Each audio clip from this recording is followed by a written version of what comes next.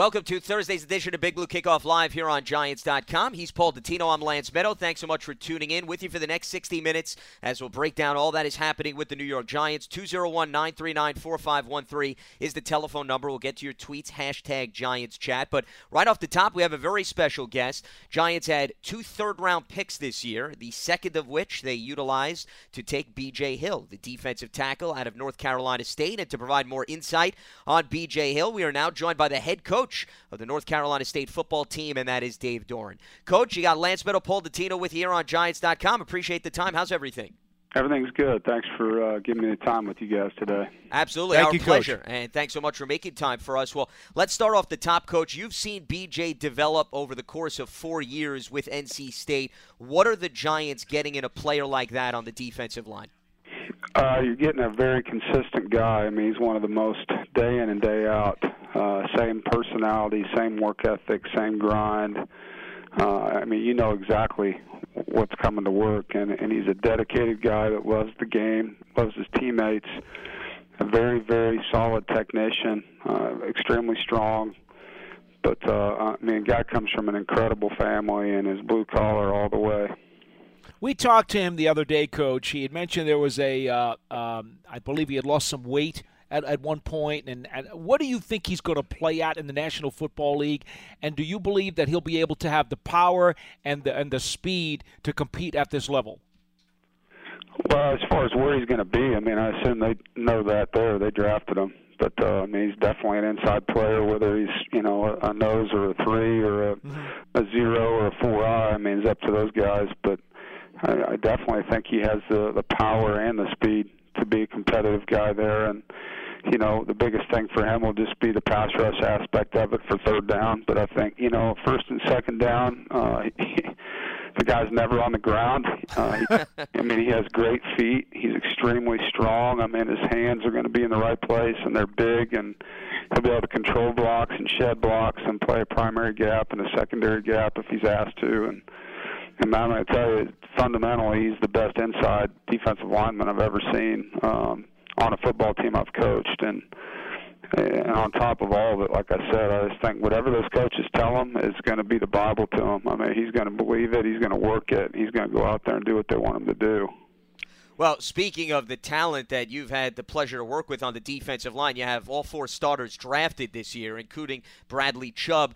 From watching those guys interact, how much did B.J. open up opportunities for those other 3 versus the other 3 opening up opportunities for B.J., Coach?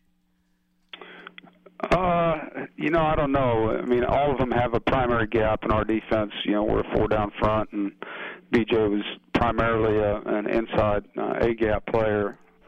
And he would make plays, you know, in his gap and plays on the backside of his gap, you know, when he controlled blocks.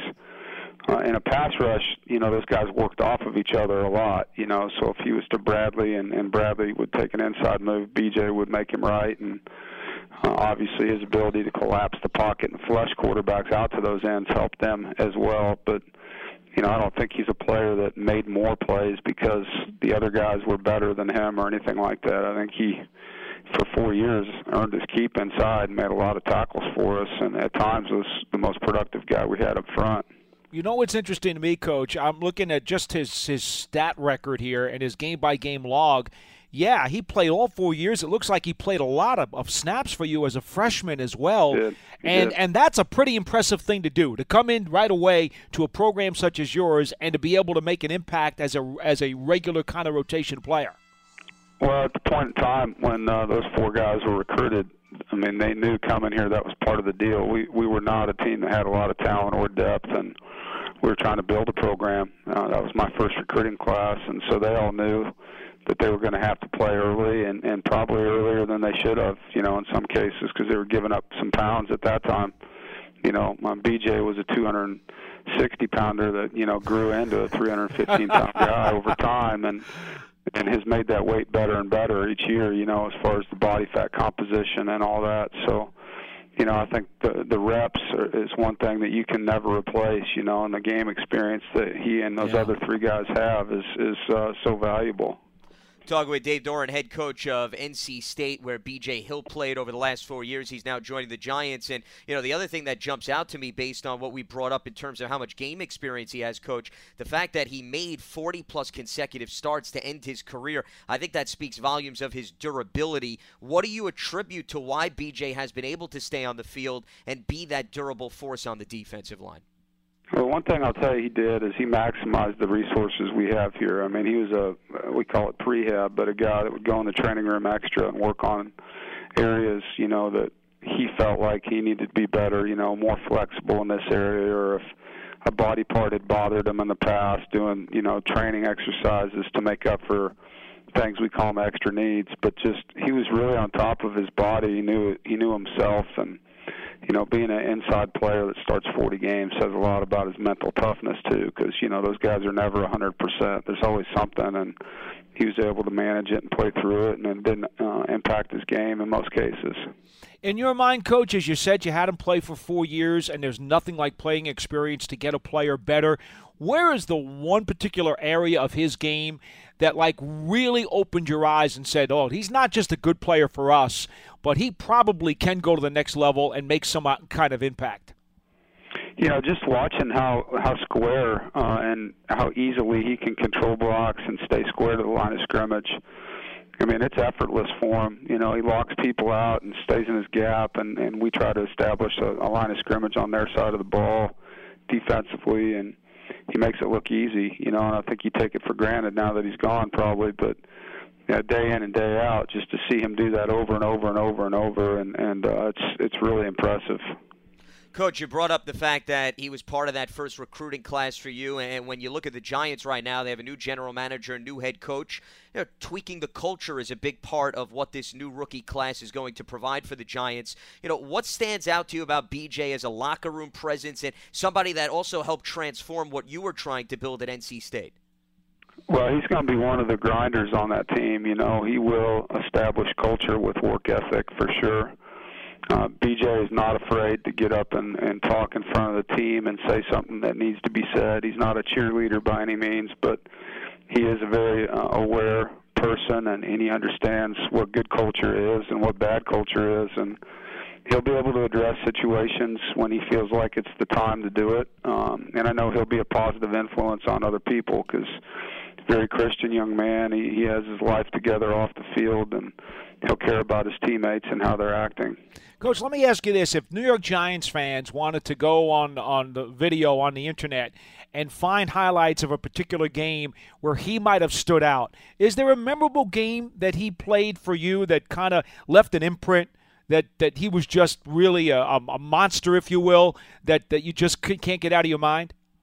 Honestly, I can't. I mean, he played so much for us here. There wasn't one particular day where – you could probably go back and find the games where he was named player of the game, and right. do it that way. But, what I remember the most about him is just his consistency. As a former linebacker coach, you always want to have those two inside defensive linemen that just completely control three blockers, the two guards in the center. If you have a good three technique and a good nose guard are occupied by two people a lot of times, and he was able to do that for a long time for us. And the other thing that DTs have to be is very unselfish, because we all know it can be a thankless job. And, Coach, I tell you, that's why attitude is so important for that position especially. Yeah, you think about it. Those guys have to love every single play, hitting something 300 pounds and sometimes 600 pounds, because the double teams that take place in there, and it's not something that is for most people. You have to have a little bit of crazy to you, to be honest with you, to play that position, and and be great at it, and I think that's something that the technique and fundamentals that B.J. bought into here helped him become really good in that area, and like I said before, the blue-collar mentality is real with him. I think that's one of the reasons why when Dave Gettleman addressed the media, Coach, one of the things he said when describing B.J. Hill is he's a powerful, tough son of a gun. So based on what you just described, I think that's fitting. Yeah, no, he is. He's what you want that guy to be, every bit of it, and the linebackers that play behind him are going to be thankful he's there. Coach, before we let you go, last one for me. When you look at BJ's stats off the page, 9 sacks over the course of his 4 years, and you mentioned one of the things that he'll look to continue to develop is his pass rushing ability. What is the upside, though, with BJ Hill in terms of having the ability to get to the quarterback moving forward in his NFL career? Well, his power, and he ran a 4.95, so it's not a, he's not one of these space eaters that can't move. I mean, he can run, and so he has gotten better every year. To his credit, he works so hard, and he'll continue to get better. He's going to learn more there than he did here because the level of expertise in the room, not just coaching-wise, but the veteran players around him will give him some crafts and that can help his game, and he'll continue to improve. And I know that that's an area of his game that he'll work hard at. If it's something they feel like he can do something better, he'll do it.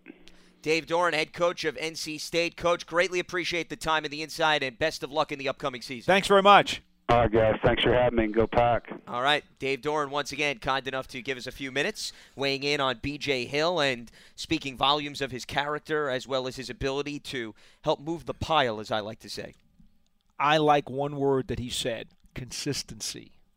4 years he plays in the program. Plays a tremendous amount of reps as a freshman because, as he said, the cupboard was a little thin, and they told those guys coming in that class, you're going to have to play a lot.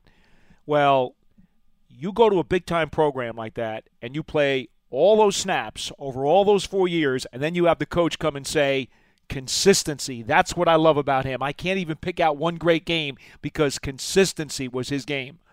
To me, that's a really, really good thing to have when you're drafting a player, because when you talk about players being hit and miss and, you can't afford to get a bust, you got to get a guy who's going to be a sure thing. You got to get a guy who's going to be able to give you something, especially as early as possible if you're the Giants. Well, you're getting a guy now who his coach is saying he's Mr. Consistency.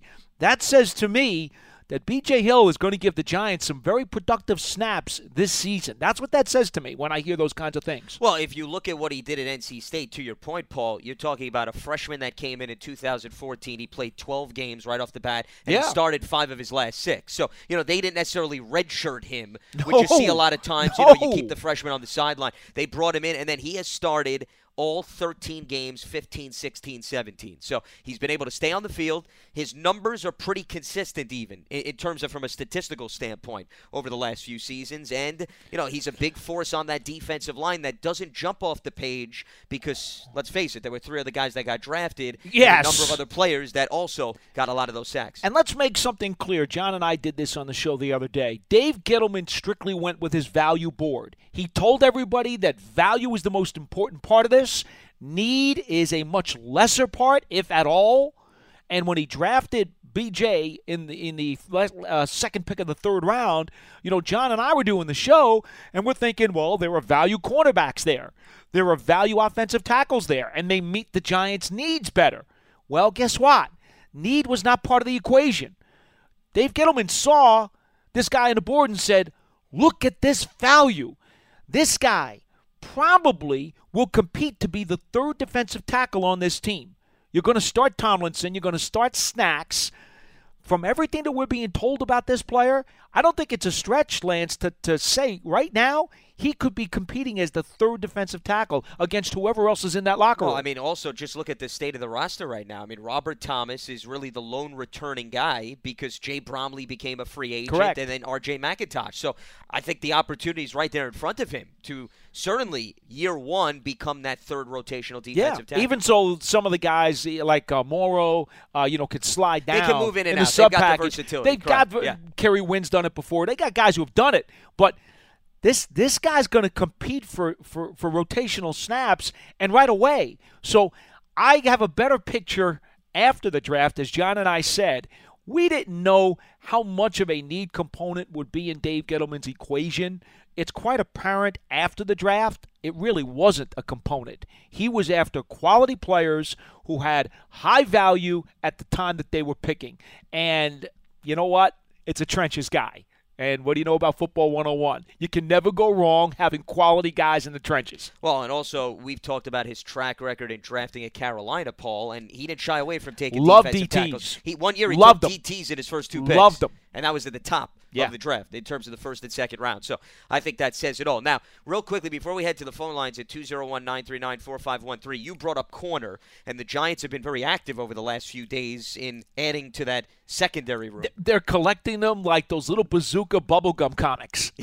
Well, there's a lot of them. Actually, I mean, here's the totals right now. Paul, they have added 7 defensive backs this offseason. And I'm not talking about drafted, undrafted guys. I'm just talking about free agents. You have at corner William Gay, C.J. Goodwin, who they just claimed off of waivers from the Cardinals, who, by the way, has a carryover to James Betcher, played the final 2 games with the Cardinals at 17. Curtis Riley, B.W. Webb, Teddy Williams. And then safeties, Michael Thomas, great special teams player, and they just signed Orion Stewart, who was with the Broncos and the Buffalo Bills. Not regular season action. He was with them in training camp and then on the practice squad. Well, Goodson, the guy they just picked up, is a special teamer as well. Now, by trade, he's listed as a cornerback, but he's more a special teamer than anything else.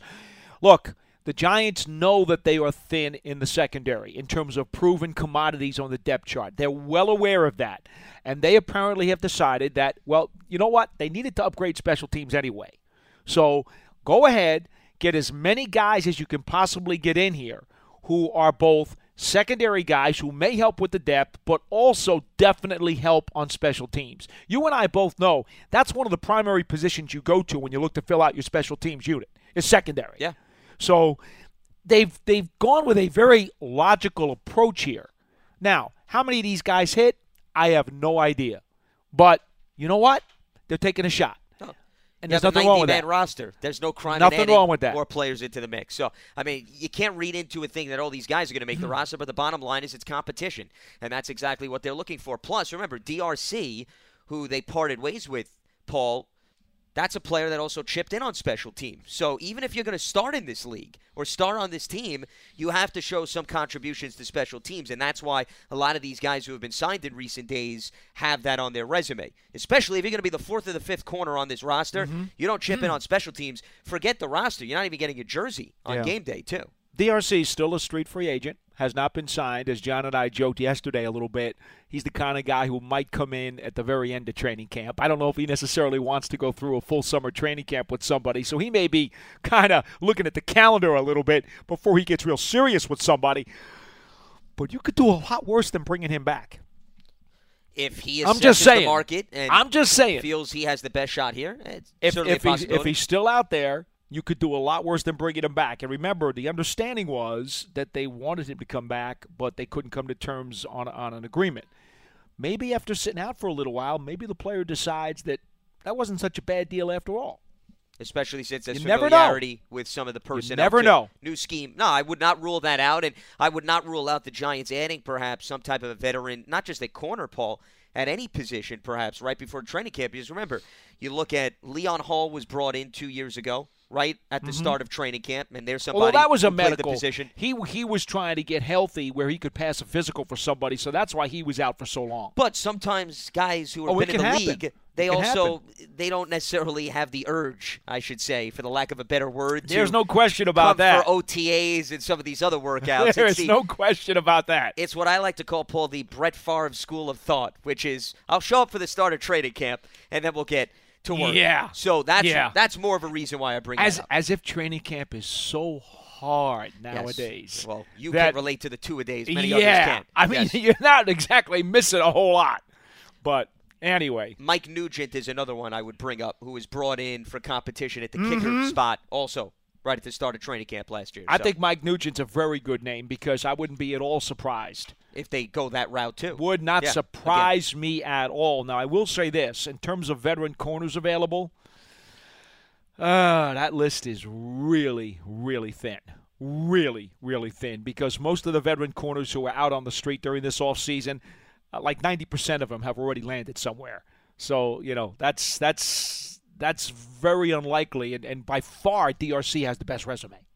Well, and I know he was meeting with some teams according to reports, but obviously nothing has come to fruition. And, of course, I should say, little asterisk, you never know what Darrelle Revis is doing. You never know. He did pop up with the Kansas City Chiefs. Yeah. 201-939-4513. That is the telephone number. Hashtag Giants Chat. We thank Dave Doran again for weighing in at the top of the show. Let's now get to you if you want to weigh in on anything related to the Giants, the draft, free agency, you name it. Gary is in Virginia. He gets things going on Thursday's edition of Big Blue Kickoff Live. How are we doing, Gary? Good. How you guys doing? Hi. Doing very well. So what do you have for us? I got a couple projected lineup questions. I feel like we covered the draft pretty good. And then kind of a fun question for you guys. But our first question is, where do you think B.J. Goodson fits in with all these linebacker additions?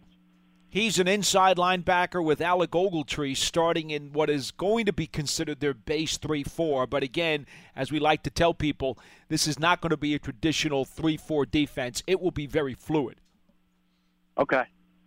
All right. And then with the offensive line, if it seems like we have our four starters on the left side, but the right tackle, if the top five includes John Jerry, could John Jerry or Amame slide to the right tackle spot, or do you think that's going to be somebody else? I think that's mainly going to be Flowers, Wheeler, and Bisnavati at this point. I think that's the three-man competition.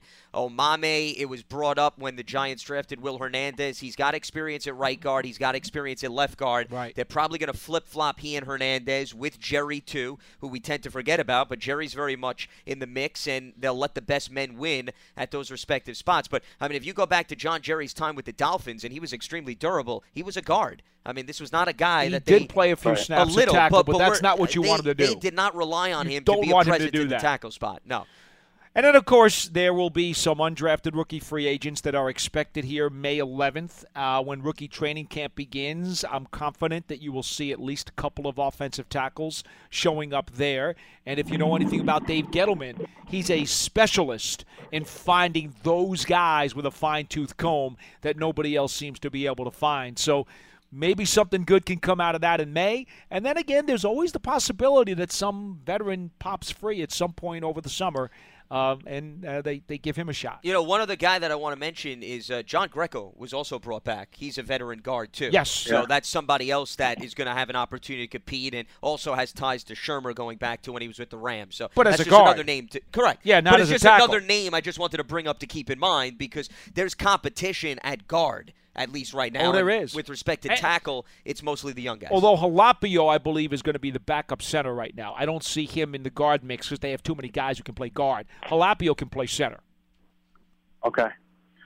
All right, the last question I'll take off the air. And after the draft, me and my buddy sit around. We ask this question to each other. It's kind of unrealistic, but if you could add one player on offense and one player on defense in the whole NFL, minus a quarterback, providing the health is clean and money's all even, who would you add for the Giants with the guys at the roster we have right now? And I'll take that question. Well, hypothetical question: anybody in the league, or we're talking only guys who are available through free agency? Anybody in the league. Anybody in the league. So this is a totally just roster, a fun yes. fantasy question. Correct. Exactly. Okay, right, we'll talk to you. And Thank you. Appreciate the phone call, All right, Gary. Thanks so much for weighing in. Anybody in the league. This is your dream. This is your opportunity to pluck away anybody else from another team. You know what the problem is here? Yes. I'm a big J.J. Watt fan. Well, so mention him. I don't think that's a And problem. And the truth of the matter is that probably does not suit the Giants' needs as much as some other positions. But I would not mind having MVP candidate J.J. Watt on this team. I don't think even though honestly he would not fit the biggest need here. No, I think that's fair, though. I mean, listen, he just said you could add anybody. I mean, I'll go need/versatility, and I'm a big fan of Luke Kuechly at the linebacker position. You'd be hard-pressed to find a guy that is as great in coverage as he is in terms of stopping the run. Terrific player. So that, to me, is a guy that I would add, and it really makes no difference whether it's the Giants or any other team. Sign me up for well, him. same thing with JJ. Yeah, correct. But I'm trying to answer the question because you brought up an interesting point. If you look at the Giants' needs, yeah, he doesn't would really you try to fit fit as that much. in? So that's know. why it's a little bit more challenging with J.J. Watt. I can say now on offense, do you have anybody that fits that J.J. Watt mold? On offense, well, I think you just want to go to the offensive line. and just like pick any of the terrific offensive tackles in the league and say any one of those guys would be fine. I'd have no objection to taking any one of them. But, when you're just being fantasy, you're having fun here, J.J. Watt is the guy I probably would take over anybody on offense. Over anybody on offense? Yeah, okay. I probably would. Well, listen, if you want to look at it from an offensive He's really standpoint, good. He's really good. Yeah, the last time I checked, I think he's pretty good. You're going out on a limb there, Paul. In terms of need for offense, if you wanted to play that game, maybe adding a tall wide receiver. Is that fair? If you wanted to go down that route? So, like the dude from the Bengals? A.J. Green or Julio Jones was another guy. Julio Jones is not a bad idea. So, that would, I think, they got so many, where I would go. They got so many weapons. Well, they have a lot of on weapons offense. right to now. To me, I just got to protect Eli. That's where it all starts for me. I got to protect Eli. If I don't protect Eli, it doesn't matter how many guys are running routes 30, 40 yards downfield. It doesn't do me any good at all. Well, there's no way we can have a dream offensive scenario discussion without discussing the trenches with you involved. So I'm not surprised that the offensive line was the first thing that came up. Let's move on. All right, let's hear from Oren in Virginia. Oren, welcome aboard. What do you got for us? How you guys doing today? Hi. What's happening? I wanted to talk about I feel like I know why Dave Gettleman got that quarterback from Richmond and stuff. Not just because he was the best guy on the board to actually bring competition in to Davis Webb. Even signing that Tennessee guy, Davis Webb might not even be on the team coming up in the season. You know what I'm saying? Like I feel like he's bringing competition in. They got four quarterbacks on the roster. He's not going to let him just become the backup easily. And then I'm hearing from like other people that that dude from Richmond is actually really good. If he was playing, they said if he was playing like top D1 division football, he would probably been drafted in the first round and stuff like that. That's what I heard. And also, I think Eric Flowers is going to come back and play one more season with us. And I honestly feel like I think he's the missing piece to the offensive line. Even though he was terrible at the left spot, I feel like he's going to be really good for us at the right tackle spot. And then we got the Will Hernandez, and then we got the other dude from the Jaguars. And if we can get another competition at center, because I'm not really comfortable with Brett Jones. He's a hard word. I love it all, but I'm not really comfortable. And I'm really also excited about Georgia's that new rusher we got from Georgia, Lorenzo Carter. Yeah, I think he's going to shock a lot of people. Well, I think that's a versatile guy that is going to be in the mix, and somebody that can play on the line, can play a little bit further back away from the line. So, that's how they view him. And you heard Dave Gettleman say, they gave him a very high grade second-round value, and they wound up getting him in the third round. So, I think your point is well taken, and I appreciate the phone call, Oren. When you look at what the quarterback situation is right now. They added Alex Tanney. That's who the caller was referring to. That's why it's now 4. From the Titans. Correct. Who has one regular season game of experience in back of him. And you got the 2 young quarterbacks, and you have Eli Manning. But I go back to what Pat Shurmur said at his press conference. They want competition, and they also want a good quarterback room, was his emphasis. And they feel as if these guys will push one another behind Eli Manning. He also said that the drafting of Loletta had nothing to do with Eli or Davis Webb. So I would respectfully say if I had to handicap it, Eli will be the starter, Davis Webb will be the 2 and the heir apparent, unless for some strange reason he falls apart. Then perhaps Loletta could wrestle it away from him. But I don't think right now the odds favor that at all. I think the odds favor Loletta being the 3 and the insurance backup for Davis Webb. And then I think Tanney is simply a veteran who's here over the course of the summer. And if something should happen to one of the other fellas, then at least you have somebody here who will have been in the building and could potentially be your number 3 if necessary. Because I got the impression from Coach Shurmur, he said he was looking to keep 3 quarterbacks on the roster. Yeah. And he said there was a chance he might even keep a practice squad guy. He did mention that in passing. Now maybe I don't think Tanney qualifies. Even though he's only had 1 start. I'm not sure. He could be a veteran exception. I'm not sure. 2 players on the roster. Veteran exceptions. He could have a few more years. He may or may not. I don't know. Well, it depends on how many accrued years he has. Remember, you got to play at least Correct. 6 games to get an accrued season. Correct. And I don't know think he necessarily has if he has that.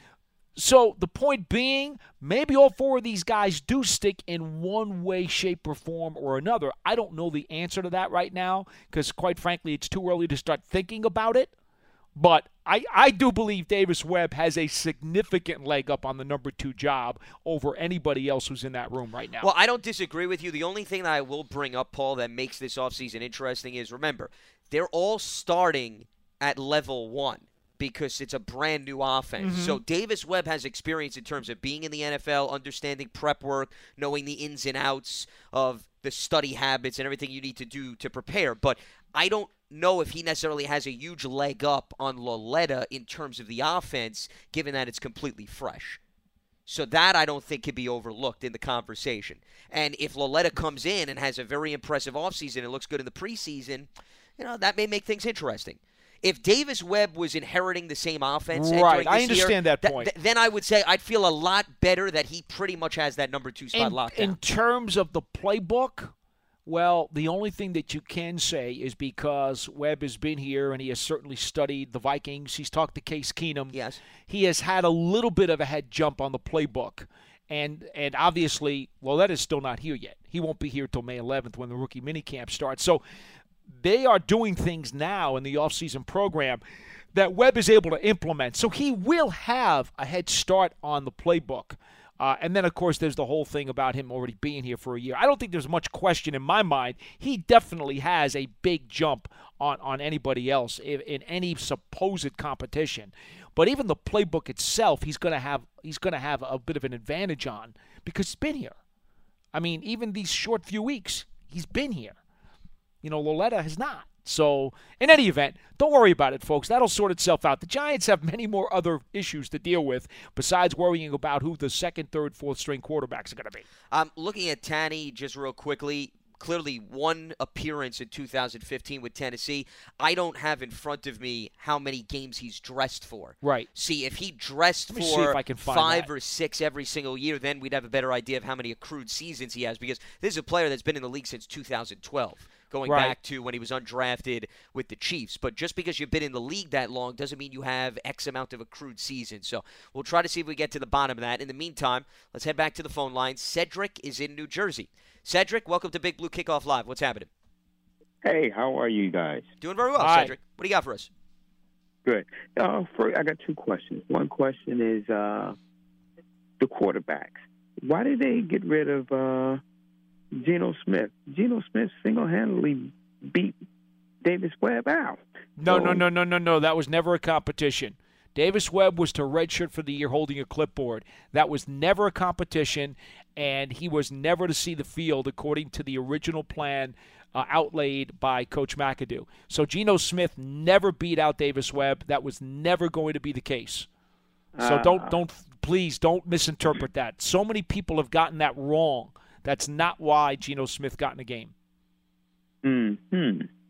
Anyway, and the second thing, do you think Des Bryant has a chance to come to the Giants? Well, his name's been thrown out a lot. Based on the reports that we've seen, it seemed to think that he was going to wait till after the draft to sign with the team.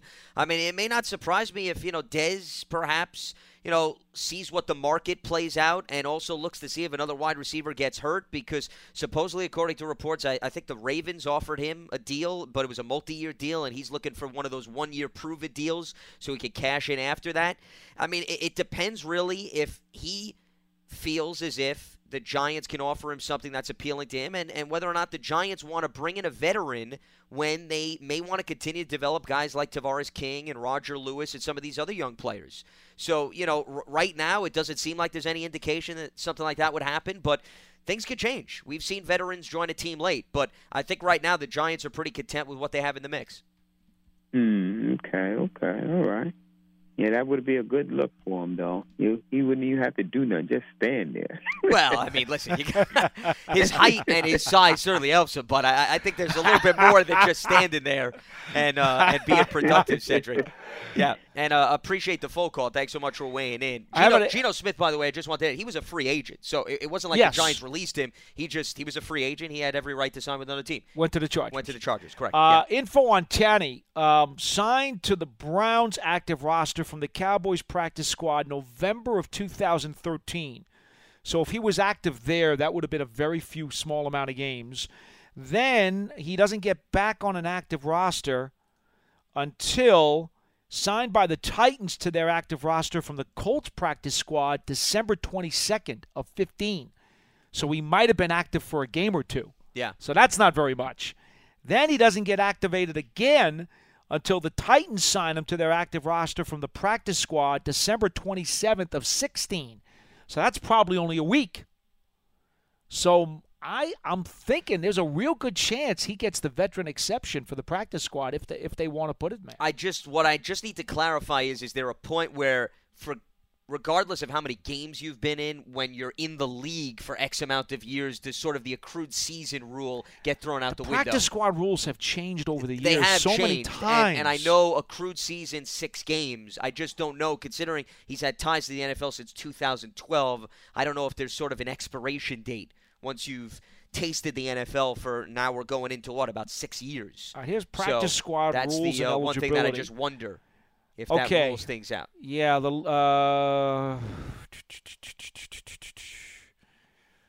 yeah, you know what? I don't see anything about how many years you're allowed to go.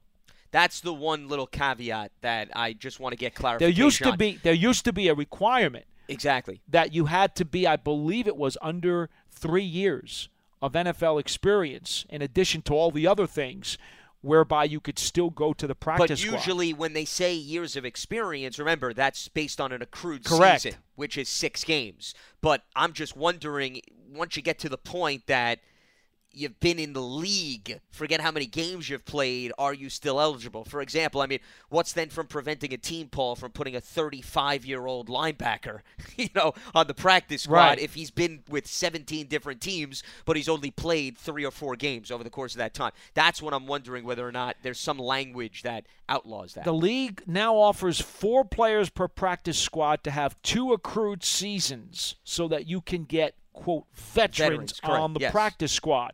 An accrued season means a player was on full pay status for 6 or more regular season games on the club's lists. I'd say he's probably eligible. Based on that language, I would agree with you. I just wonder if there's a little bit more in terms of the rules. But it's something to keep in mind based on – and the only reason why we're bringing this up is because Pat Shurmur did say during that press conference after they drafted Lauletta that he may consider putting somebody on the practice squad in addition to the 3 on the roster, or maybe 2 on the roster and 1 on the practice squad, some type of combination. Let's head back to the lines. We got EJ in Florida. EJ, welcome aboard. What do you got for us? How you guys doing? Doing all right, EJ. What's happening? Good. Good. I just got really one question, one statement. The question is about the safety position. Now, we all know Landon Collins is the All-Pro. He's the man. But the question about him coming out in the draft was if he was the ability for him to play the ball in the air, which obviously we all found out he's pretty dang good at. But I still think he's more of a thumper or someone you could put inside the box. So my question to you guys is, for the second safety spot, are they still going with Darian Thompson, or are they going with that Michael Thomas guy? What's the plan for the Well, don't forget Andrew Adams is there as well. I mean, Andrew Adams is another guy that I would not dismiss. He's there. Yeah. Well, I think you named all the guys that are in the mix. And Michael Thomas is a great special teams player. Mm-hmm. Darian Thompson, has dealt with some injuries in the early stages of his career. And Andrew Adams, as a result of those injuries, has been able to get on the field. So they have options to complement Landon Collins as more of a deep safety that you're referring to. I see Landon Collins as Buchanan's role in Arizona, and Buchanan was a player that played safety. They converted him to linebacker. I'm not saying that the Giants are going to move Landon Collins to linebacker, but I'm sure that James Betcher is going to try to take advantage of his skill set down near the box at times. Yeah, Betcher did say he's going to be all over the field. He did, however, say he would not compare him to Buchanan. He was going to play much more safety than Buchanan did. I would add this, though. I do think that even though Darian Thompson is a holdover, what he showed in rookie camp when he came out of Boise State was poise, was terrific ball skills, looked like he was going to be a dynamite center fielder. Then he got hurt. So now last year he comes back off of the injuries, And you know what? It was a very quiet season for him. I think everybody, including himself, was very disappointed. Now, let's see what happens after a full year coming off the injury, of the rehab and everything else. Maybe the physicality and the injury played with his head a little bit, and maybe he wasn't quite the player he was supposed to be. So maybe now the real Darian Thompson shows up, and we see what we thought we saw during that summer rookie camp. If that's the case, he'll be a dynamite free safety for this team. But right now, it's a show-me situation. We just don't know if the potential is real or if what we saw last year was more the reality. Well, my only fear is this. Let's say Darian Thompson, who, like you said, showed a lot of great poise, a lot of great flash. But let's say he goes down 3 weeks in, God forbid, 3 weeks into the season. Then you throw Andrew Adams out there, who, if I remember correctly, he lost his starting spot last year. Maybe I got that wrong. What do? Do you put William Gay possibly back there at times? Are you going to put Michael Thomas, who's mainly a special teamer? What would be the backup plan if a guy like Darian Thompson can't play like he's proven that he had injury issues in the past? Well, you got Tim Scott and Ryan Murphy, a couple of former 49ers who are also on the depth chart. Quite frankly, I don't know much about them, but I'm sure they'll be given an opportunity to compete if necessary. Andrew Adams is more of a strong safety than he is a free safety, which is why, to be perfectly frank with you, it's probably not the greatest idea to pair him with Collins, because neither one of them is a true center fielder ball hawk type. That's why Thompson's probably a better mix there. For me, Andrew Adams is better in the Buchanan role, because he's a good tackler. Yeah. He's good in run support. Well, and he was a special teamer, too. Yes. Yeah. I like him as the third safety in a sub-package who maybe cheats into the box and becomes that pseudo-nickel linebacker. I think Andrew Adams has a role on this team. I really do. And I think it'll be a bigger role than you saw last year. Well, I thank you, Paul. You always rest my trouble in mind. You're the man. All right, EJ. Have a good day. Appreciate the phone call. I mean, they also added Orion Stewart just now, and once again, limited experience. So, they're going to compete for those back-end positions, and they're going to see what they have out of this group. There's a lot of unknown because a lot of these guys who they brought in don't have a wealth of regular season experience. So they have to see what they could do during the course of OTAs and training camp. And I think the other thing we have to keep in mind when looking at the depth on the defensive side of the ball is don't be so quick to say a guy can or cannot do it, even though he may have been somewhere else beforehand, because chances are that player has probably never been in a scheme such as James Bettcher's in his life. And James Bettcher is such a scheme-oriented guy. We require so much versatility, so much pressure at the line of scrimmage, that, you know what? There may be some guys who will flourish in this style of defense, who will do better in this style of defense because the sum of the parts is better than the individual parts. And a guy may suddenly emerge and become part of this unit and an effective part of this unit, even if maybe somewhere else where he was asked to do too many things individually, he did not succeed as well. Well, because it's a new scheme, and they may have not had the opportunity to do whatever the Giants are going to ask for that player in their previous stint. The other thing that you're going to have to do a lot of different things for Bettcher. And the other thing, based on what the last caller brought up, is I would not just label Michael Thomas as a special teamer, because if you go back and you look at what he did, snaps. He played. I mean, he started 13 games in 2015 of the 16 games, and he had 66 tackles that year. So he is just as much in the mix as a defensive back as he is in terms of somebody that's going to contribute on special teams. Let's head back to the lines. We check in with Mohammed in Columbus. Mohammed, what's happening? Hello? Taking my call. Hi. Hey Mohammed. What's happening? Hey, thanks for taking my call. Well, basically, I just had a couple questions about two position groups. One of them you guys kind of covered. I was just thinking about the linebacker core. One guy in particular, Avery Moss. I know last year he didn't play a whole lot, and I was just thinking, I was trying to figure out like what you guys think about, his fit in this scheme. And then another position is the wide receiving core, like the third receiver. What do you guys think about Cody Latimer? I haven't heard a lot, about him, but I think he was very talented. I'm from the Big Ten country. I know he went to Indiana. Indiana, yep. And I remember seeing him in college. He was pretty good. Which one do you want? What do you guys think about Cody Latimer? Cody Latimer, I mean, we can start there, and then we'll go back to Avery Moss.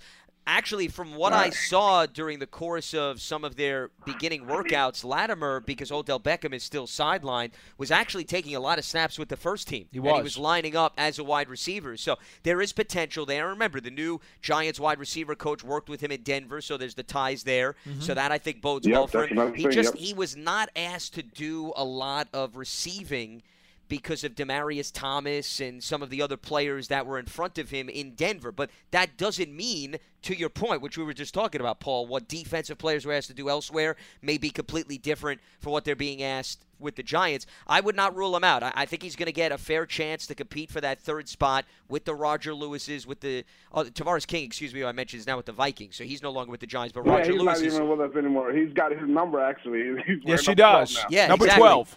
So Roger Lewis and Latimer, I think, are going to be in the mix for that third wide receiver spot. I would not rule it out. Latimer's a special teamer as well. And, I got grief from a couple of guys on Twitter who said he didn't have stats when I said that he's a possession, move the chains kind of guy.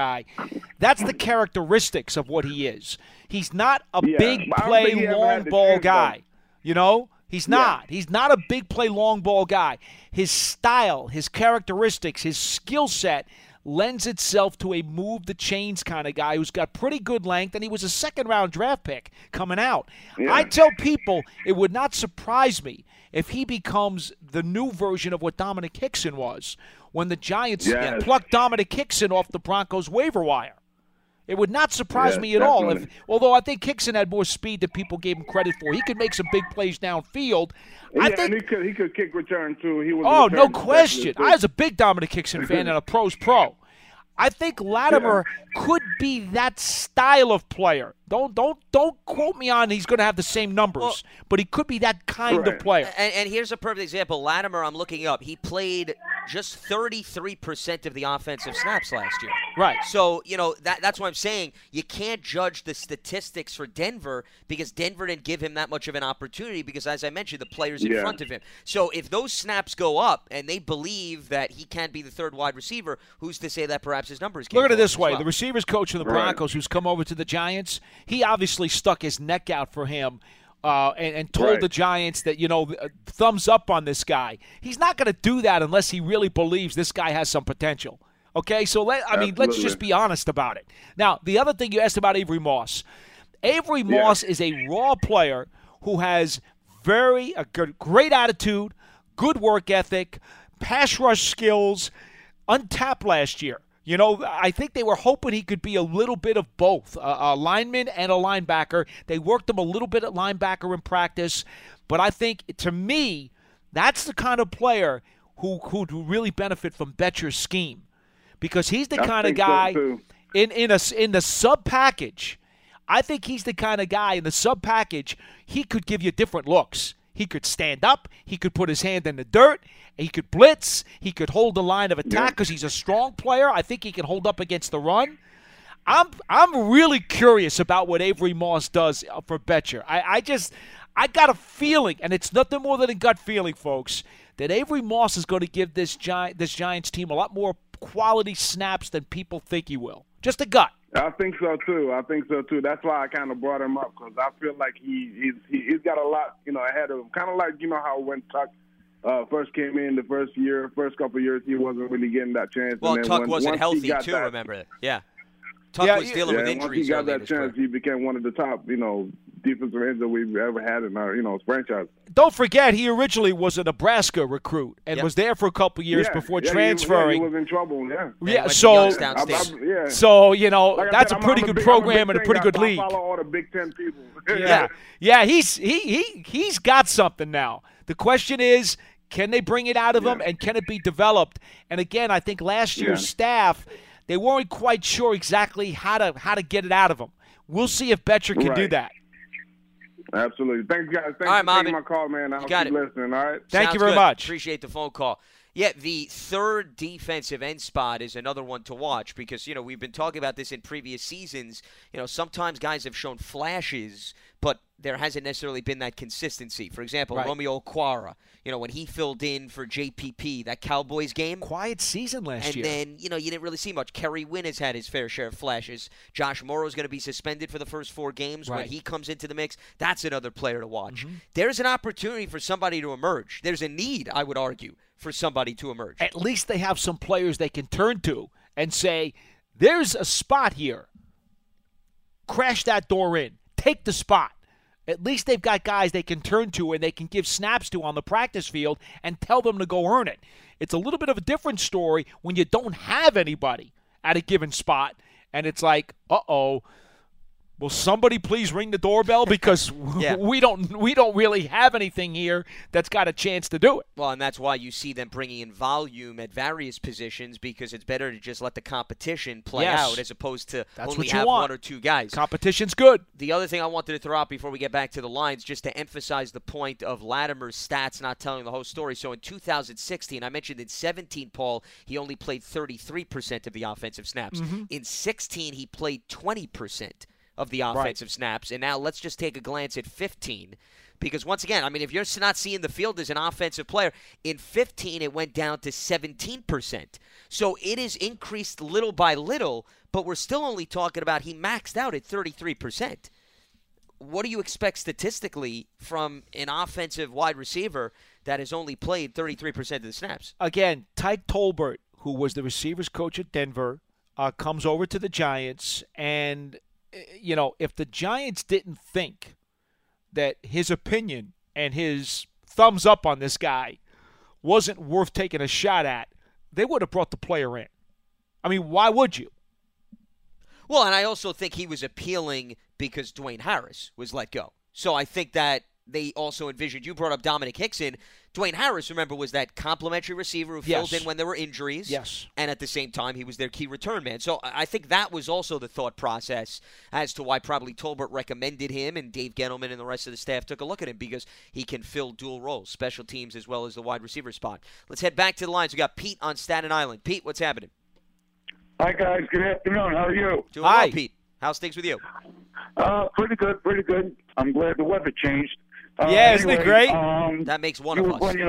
Or 2 of us, I should say. I should say that makes 2 of you because I'm a cold guy, so I'm not too fond of the 90-degree weather, but that's a whole other issue. Yeah. Well, I'm cold in the house. Okay. It's about 50 in here. to each their own, as I say. You were just talking about Corey Latimer, and we had talked a few weeks ago about this, Paul, probably 3 or 4 weeks ago, actually. And, if they just use, they're probably going to sign another guy, I have to imagine, at some point, for the 3rd spot, unless they're happy with Latimer. But, they have Roger Lewis and Latimer at this point. I'm thinking they're going to battle for that 3rd spot. You would think so right now. Pardon me? You would think so right now that they would be in the competition for the 3rd spot, and that means the 4th and 5th spots are still wide open too. Yeah, Travis Rudolph is another guy. Travis Rudolph is a guy who's the door is so wide open for Travis Rudolph to be one of the 5 receivers on this team, but he's really got to pick it up. He made this team last year on the practice squad after a terrific summer, and then at the end of the season when he got activated, he was very quiet. He has to make noise this summer. You know what I mean? Yeah, absolutely. And, the point I was going to bring up, because, Paul, we spoke about this, and I think, Lance, you were there. I watched a lot of the Viking games last year because I had Adam Thielen as one of my fantasy guys. So I watched a lot of their undrafted free games. agent, and by the way. You know what? I expect who's ever in the number 3 spot, and they're talking about dads and this and that. Forget about dads. They used Treadwell in that position as a compliment to what they had. They had Diggs on the outside and Thielen on the inside. So basically, I'm thinking whoever the 3 is going to be a compliment. And of course, if obviously, if they have a wonderful season, we're not going to argue over it. We're going to be delighted. But whoever is the number 3, to me, is just going to be a compliment to OBJ, Ingram, and Shep. And my second point, if you don't mind, can you explain to me how the process of the undrafted free agents work and how long we have to sign them? Sure. And I'll take the call. I'll take your answer over the phone. All right, Pete. Appreciate the phone call. All right, let me take that when you take his first point. Well, if you want to talk about the undrafted, I mean, it's pretty self-explanatory. Yeah, the undrafted, usually when you get to the middle of the 7th round or so, and sometimes even a little earlier, teams will start calling guys who they don't think are going to get drafted the rest of the way. And they say, listen, Jim, so-and-so from the Giants calling, if you don't get picked, okay, in the next whatever number of picks, we really would love to talk to you because we have some room in our depth chart. We think you can compete for a job. We'll call you as soon as the draft is over. We're going to ring you again. Make sure you answer the phone now for us because we'd like to bring you in. And a bunch of teams are doing that. So the calls are really going hot and heavy to guys during the course of the last round, especially the last half of the last round. And you're just hoping that you can convince player X to choose your team over maybe the 6 or 7 other teams that might be calling, wanting to bring him in as an undrafted rookie free agent. Because as soon as the draft is over, now you can make a verbal agreement with the guy and say, okay, you were not drafted. Now you're a free agent. Yes, do we have you? This is the little bit of signing bonus we're going to give you. This may be the little guarantee we're going to give you. Do we have a deal? Problem is, it's now just a verbal, okay? And until the guy actually signs the contract, he's free game to be poached by somebody else because all you have is his word that he's going to come to your rookie camp and be one of your guys. I've seen it happen over the years many times, which is why I tell people when you see the free agent list of undrafted rookie free agents who have committed to your team, take it with a whole pound of bag of salt because there are guys who will get poached. And by the time the mini camp rolls around, all of a sudden you're looking around, you're like, wait a minute. I thought that such and such team got that quarterback. Oh, no. He wound up getting poached, and the other team on that side of the Mississippi, they got him. He's over in their rookie camp. He's not in yours. That's how it works. But once they sign, and they can sign at any time, okay, once they sign, they're now yours. You have them under contract, and they can get on the practice field with you at the rookie minicamp. So that's how that whole thing works. The other question he had was right before that he was talking about. Well, he was just bringing up the Vikings offense and how they structured things. And here's what I want you to understand about that too. The Giants could always, if they wanted to, and we certainly saw it a lot last year, use Evan Ingram as that pseudo third wide receiver in the wide receiver package. Line him up in that spot. Okay? So think about this. Jamal Adams had a nice spring. I don't know, he's probably Jarrell Adams. He's Jarrell Adams. He's probably in an earn it situation, but we know they got Ellison, and we know I think was it O'Malley signed already all season? Correct. Okay, yep. So they got a few tight ends here. It's not impossible to think that. They also have Kyle Carter, remember, who was with the Vikings. Yeah, so he has that's another right. connection to Shermer. One of Shermer's guys. Yeah, he's a guy to keep an eye on. Maybe instead of keeping the extra receiver on the back end of the depth chart, maybe they keep an extra tight end. And so in obvious passing downs, when you're going maybe 4 wide spread, Ingram and Latimer and Shepard and OBJ, maybe those are your 4 wide outs, and you consider Ingram a wideout in the sub-package, but in your standard base, he's considered a tight end. Well, you could do that. Well, and here's the other thing to factor in. Do they designate somebody as a fullback? Or do they keep a tight end Still, that they're going to utilize we're trying to figure out. That's another thing that you have to take into consideration. We're still trying to figure that out. So there's a lot in flux here, and we haven't had the chance to actually get into that kind of philosophical thinking with either Coach Shermer or Coach Shula. Because I think you got to wait to the roster a little take early. shape. It's a little early. You get to the 90-man roster, then you start to think about, where guys fit in and so forth. The only other thing that I wanted to add to with respect to the undrafted free agents is there are some players that are going to sign deals strictly for rookie minicamp. And then there's going to be other guys Yes. that may have signed a deal that is basically a 90-man roster spot, because a lot of the players that are going to be invited to rookie minicamp, they're not making the roster, and they're not part of the 90-man roster. So there is a difference. You just have to take that into consideration. And then what happens is, from the players that they reviewed during rookie minicamp, some they'll then invite to be a part of the 90-man roster, and others then become free to go and sign wherever they want if they get opportunities elsewhere. So there's sort of different categories for all of these undrafted free agents. Not everybody that comes to rookie minicamp is automatically on the 90-man roster. Anyway, veterans out there, Eric Decker.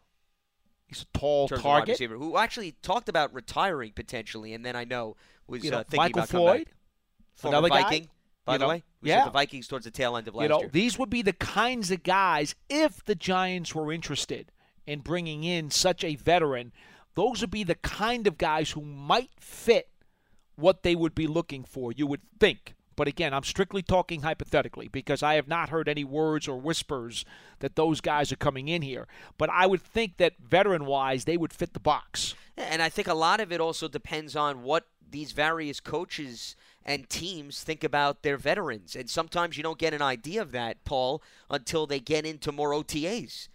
So that's why they may not be in a hurry to sign some of these veteran wide receivers. That's why, Des Bryant is still out on the market.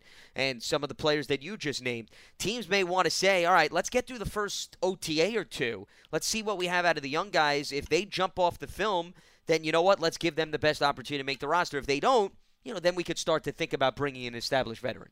Yeah. That, I think, is also part of the process that most of the teams go through. But it would not surprise me if the Giants added a veteran right before training camp. It's been done before, and other teams do the same thing. And sometimes it has to do with maybe the player wanting to wait and see if any injuries take place during OTAs, because you don't want to see it happen. Unfortunately, it's just the nature of the beast. Some guys are going to go down, and then that could create an opportunity, and that's why maybe the player doesn't want to sign with the team, because he wants to wait for his best opportunity for playing time. And that may be what some of these veterans are thinking of. Well, the other thing to take into account is a lot of times, because wide receiver is a speedy position, speed has a lot of basis in where guys, coaches want to go with that spot. Even though there are other times where you want a veteran in there, sometimes you just want to get younger and faster at the position. And potentially, you're going to do that by bringing in a bunch of new young faces in camp.